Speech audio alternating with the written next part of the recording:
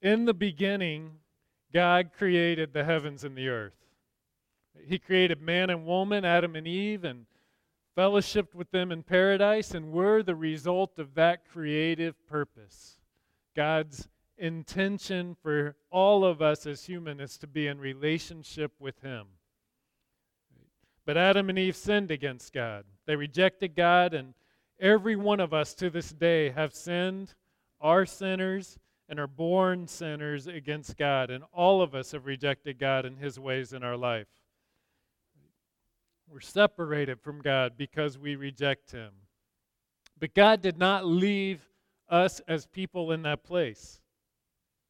He called a people to be His in the Old Testament. They rejected God, even as He called them to be His people. They rejected God and asked instead for a king, a human king, to rule over them. So God gave them kings, and eventually the kings led the people against God's ways and rejected God themselves and led people further from God. And so God sent prophets to call His people back to Him. But the people bristled at the prophets and rejected the word of God. And finally, in His love, at the exact right time, God sent His Son Jesus to save people. He is the atonement for our sin and returns all who believe to relationship with God. And we are in His story. This is His story from the Gospel of Mark. And today we're in Mark chapter 10, which is, if you're using one of the Bibles in the back of the pew in front of you, it's page 845. If you're using one of the journals, Mark 10 begins on page 60. This is a rich chapter, rich in teaching and events, and I encourage you to read it this evening to get the full scope of what is going on. Just make a point right now and say, I'm going to read Mark 10 before I go to bed tonight to see everything that's going on. If we remember all the way back in Mark chapter 1, Jesus begins His ministry by calling people to follow Him. And here in chapter 10, we get some illustrations of what that means. We're only going to hit on 4 of the episodes in this chapter because these 4 episodes highlight 4 obstacles to following Jesus. Right? The first obstacle is passion.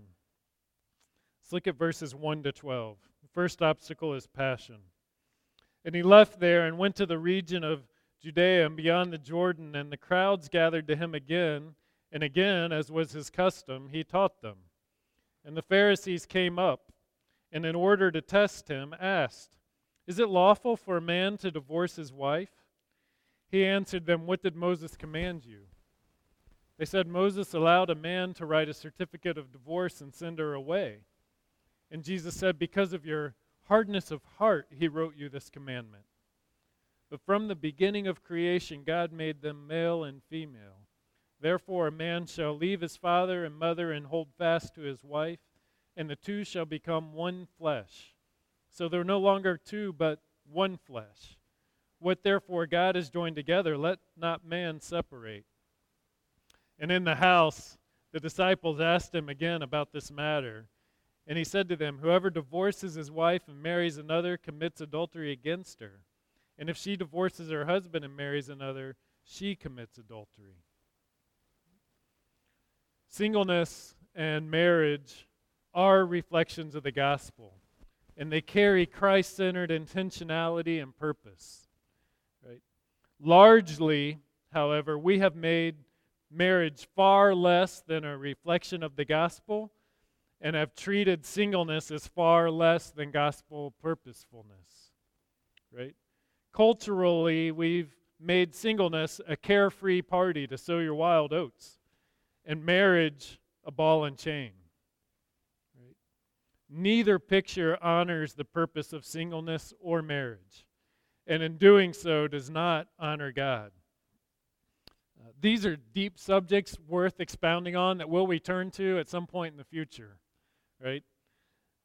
We will return to marriage and singleness because of the power of each of these relationships and witness for the kingdom.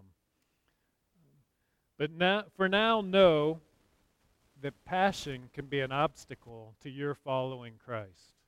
Right? In this teaching and encounter with Jesus, religious legalists are using marriage and divorce as a trap to try to catch Jesus. And it doesn't work.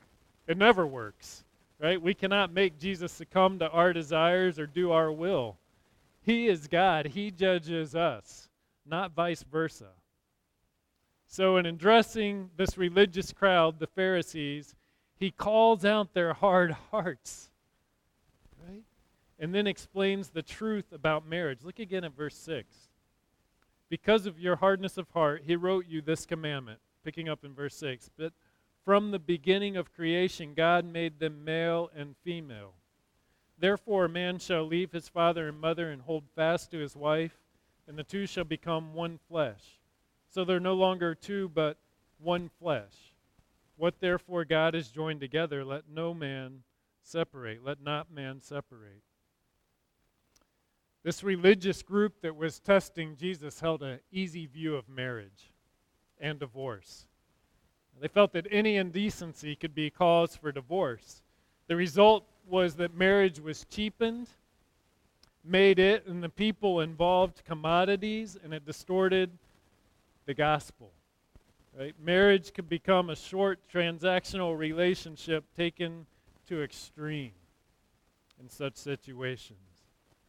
So Jesus cuts through all that and brings it right back to the beginning, what God intended for marriage and what God created in marriage, a lifelong monogamous relationship of one man and one woman. Marriage, friends, is a good gift from a great God. Right? Even today, we treat it sometimes more transactionally in nature rather than a gift and reflection of the gospel that it is from God. And I hope you were here a couple weeks ago when Bob and Jeannie Hall shared about their testimony regarding 50 years of marriage, right? And a couple takeaways from that event for me. One, it's hard work to be married. Right? Two people who are sinners committing to stay together for life is a recipe for trying times. Right? It takes commitment. And in Jesus' day, much like today, people sometimes look for an easy way out and found it by manipulating the wall, and it's because of passionately hard hearts. Our passions come and go, and they can be a hurdle to following Jesus. If we just think about passion for a minute, there's days we're going to feel like following Jesus and days we won't. Right? There's days we'll feel committed and days we will not. In Jesus' day, it was people living out their passions by using marriage to satisfy them and making it short and quick.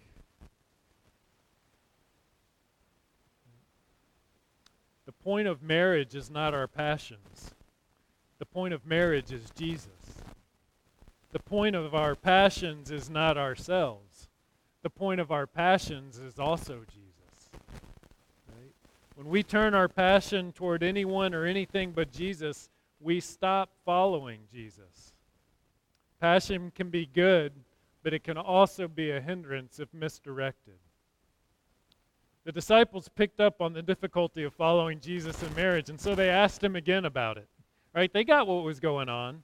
Jesus was just bringing it back to what God designed. Now, we don't have time to unpack it today. We will at a future date because there are reasons for divorce that the Bible gives and Jesus gives and Scripture gives later in the New Testament. But Jesus just gets right to it because he's perceiving in those asking him the question very hard hearts. And so he says, look, you have not honored the Word of God in your marriage. So Jesus goes right to the passions. If you drop one spouse for another, you are an adulterer. Marriage is a picture of the gospel, and our own passion can be an obstacle to following Christ. So church, control your passions. Right? Those of you who are beginning your walk with Christ and those of you who are baptized today, know that your passions can work for you and they can work against you.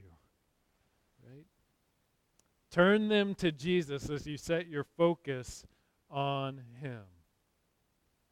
The second obstacle, if we pick up in verse 13, is pride.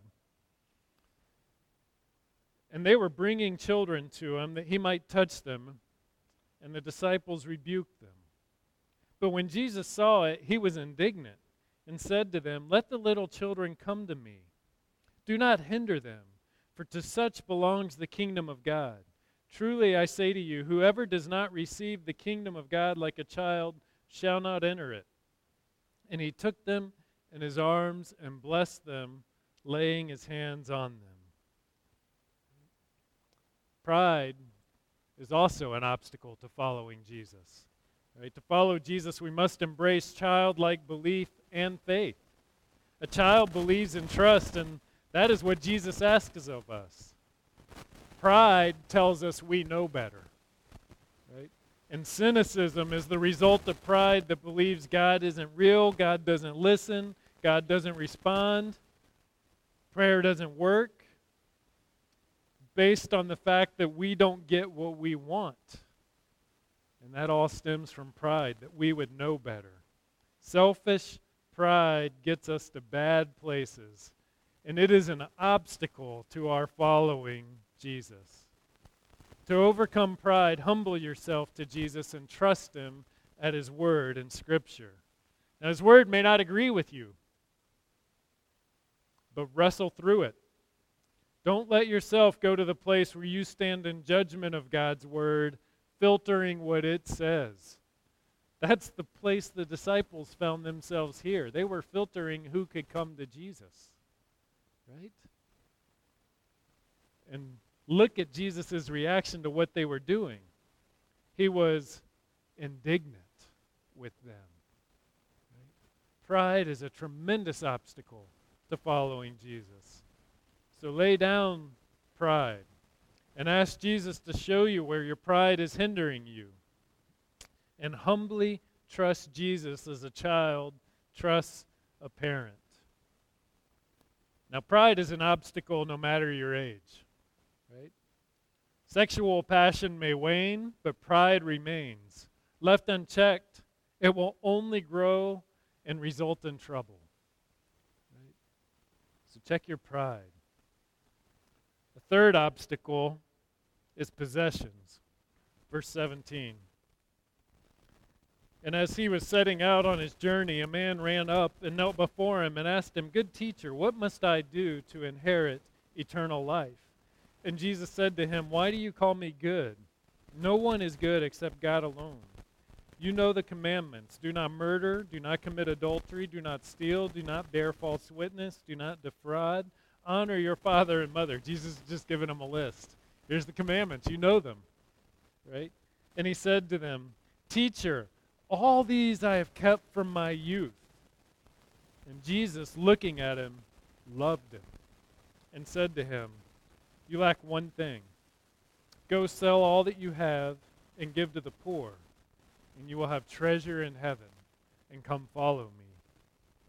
Disheartened by the saying, he went away sorrowful, for he had great possessions. Right? And Jesus looked around and said to his disciples, "How difficult it will be for those who have wealth to enter the kingdom of God." And the disciples were amazed at his words, but Jesus said to them again, "Children, how difficult it is to enter the kingdom of God. It's easier for a camel to go through the eye of a needle than for a rich person to enter the kingdom of God." And they were exceedingly astonished and said to him, "Then who can be saved?" Jesus looked at them and said, "With man it is impossible, but not with God. For all things are possible with God." Peter began to say to him, "See, we've left everything to follow you." Like I said again, I love Peter. Just speak up. Just speak up. Get it in. "We've left it all to follow you."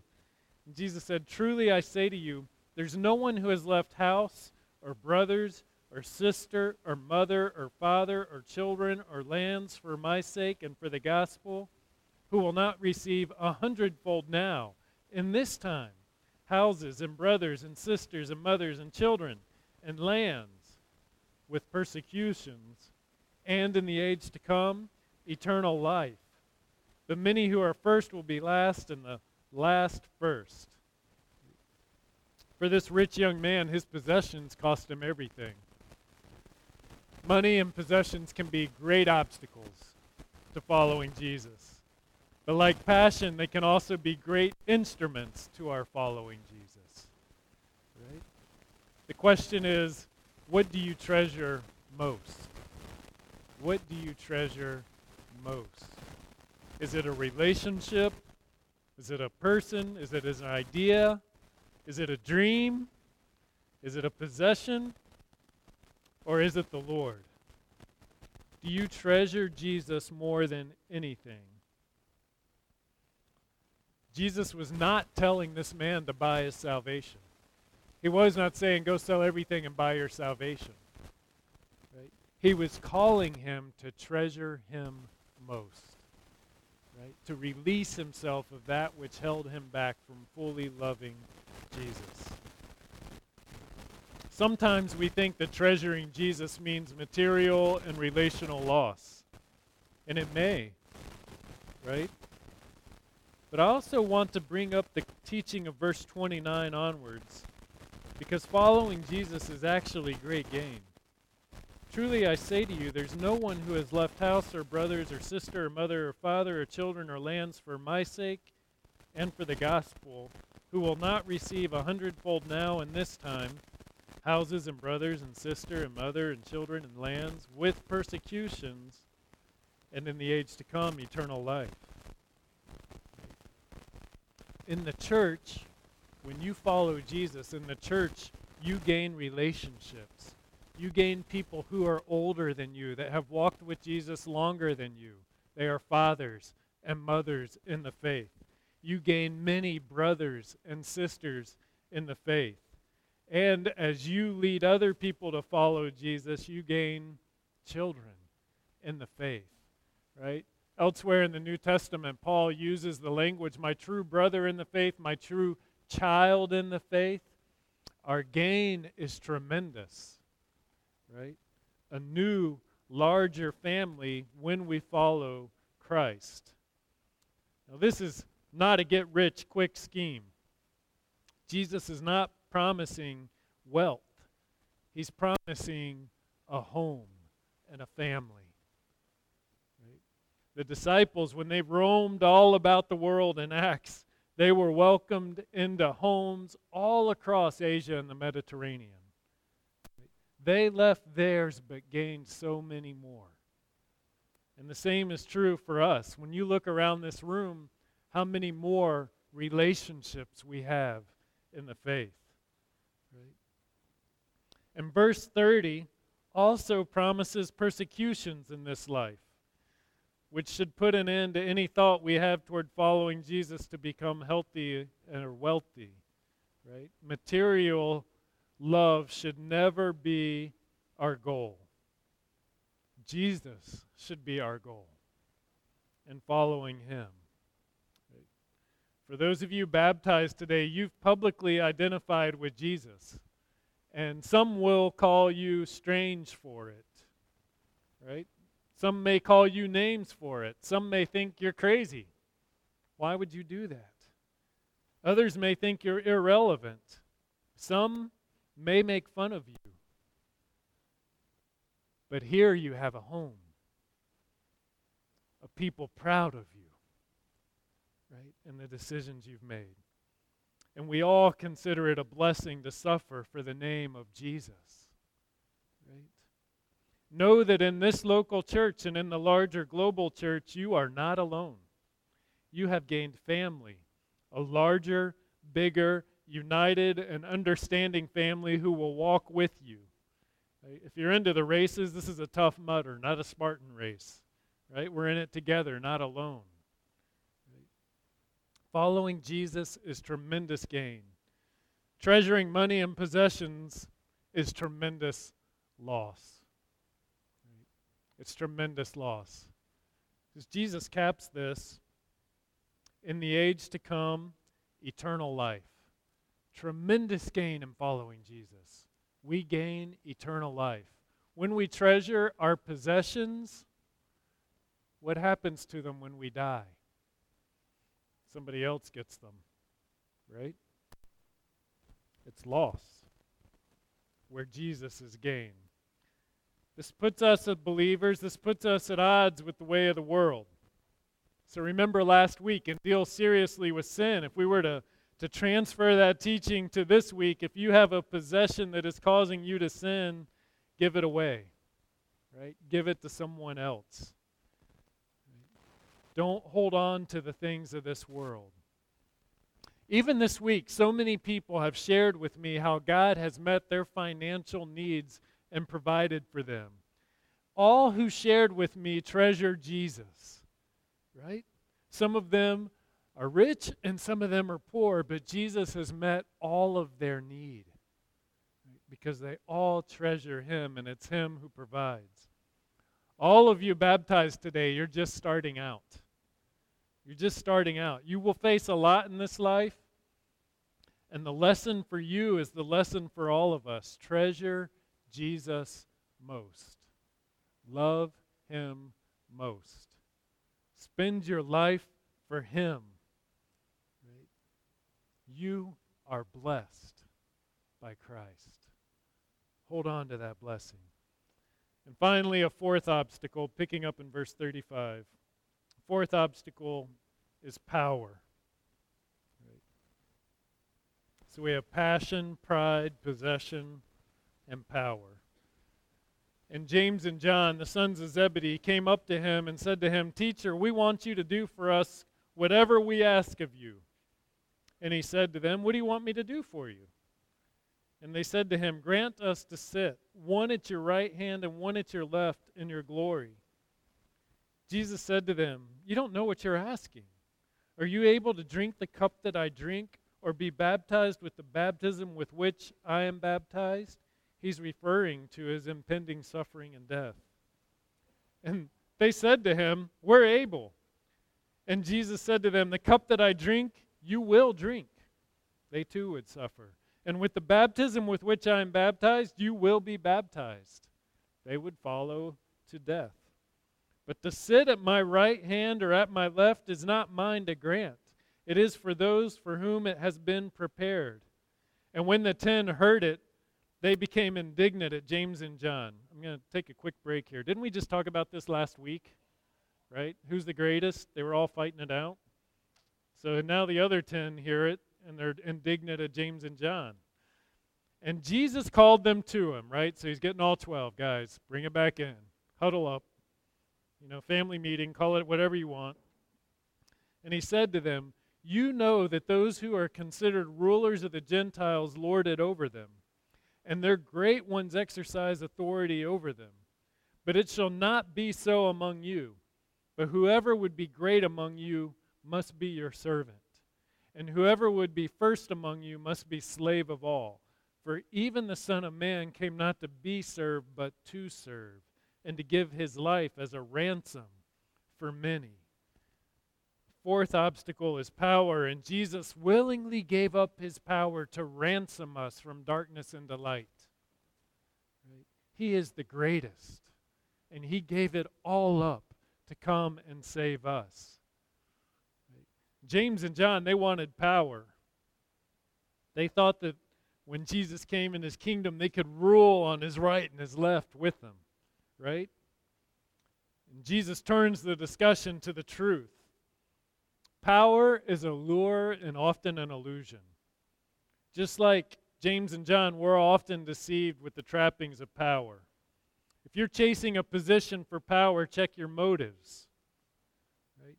If you are in a position that has authority and has power, serve and lead well. Be great by serving those under you. Be a joy and a blessing. And remember this, the kingdom of God is led by Jesus, the true King, greatest of all. And the kingdom of God is a kingdom of power. It's not a kingdom of dictators. It's not a kingdom of people who lord it over others, making people do their bidding. It is a kingdom of true greatness and true power ruled by the true King. Right? Greatness is found in service. As the answer to pride is humility, the answer to power is service. Friends, let's follow the example of Jesus, who came not to be served, but to serve, and to give his life as a ransom for many. If we clear all these obstacles, right? Omar's a hurdler. Right? 400 hurdles, that's what you run? Yeah, so 400 hurdles. Let's think of these as 4 hurdles, right? On this race. We've got these 4 hurdles. If we clear them, we still run the risk of the rich young man, right? We run the risk of saying to Jesus, well, I didn't go after power, I didn't go after pride, I controlled my passions, and I don't love my possessions so much. I mean, have you seen my car? I don't love my possessions so much. Right? But what else? That was his question. Jesus, I've kept every law. But he still wasn't there. He still wasn't saved. He still wasn't trusting Jesus. And so he said, but what else must I do? He didn't have assurance. Jesus called him, follow me. We should not look at these obstacles and say, I've accomplished them, I'm in. Right? It doesn't work that way. We always need Jesus. Always running with him. We can never do enough. We can overcome our passions and pride for a time. We can loose ourselves of possessions. We can give up power, but we can never attain perfection. Right? We can never obtain salvation. We need Jesus. Verse 33, Jesus says to his disciples, we're going up to Jerusalem, and the Son of Man will be delivered over to the chief priests and the scribes, and they will condemn him to death and deliver him over to the Gentiles, and they will mock him and spit on him and flog him and kill him. He is giving it all up for a ransom. And after 3 days, he will rise. Right? We need this gospel. The gospel that saved those baptized today can save you. If you have questions about it, I encourage you to talk with me or someone at the welcome table afterwards. Right? We all need Jesus and this gospel. Let's pray together.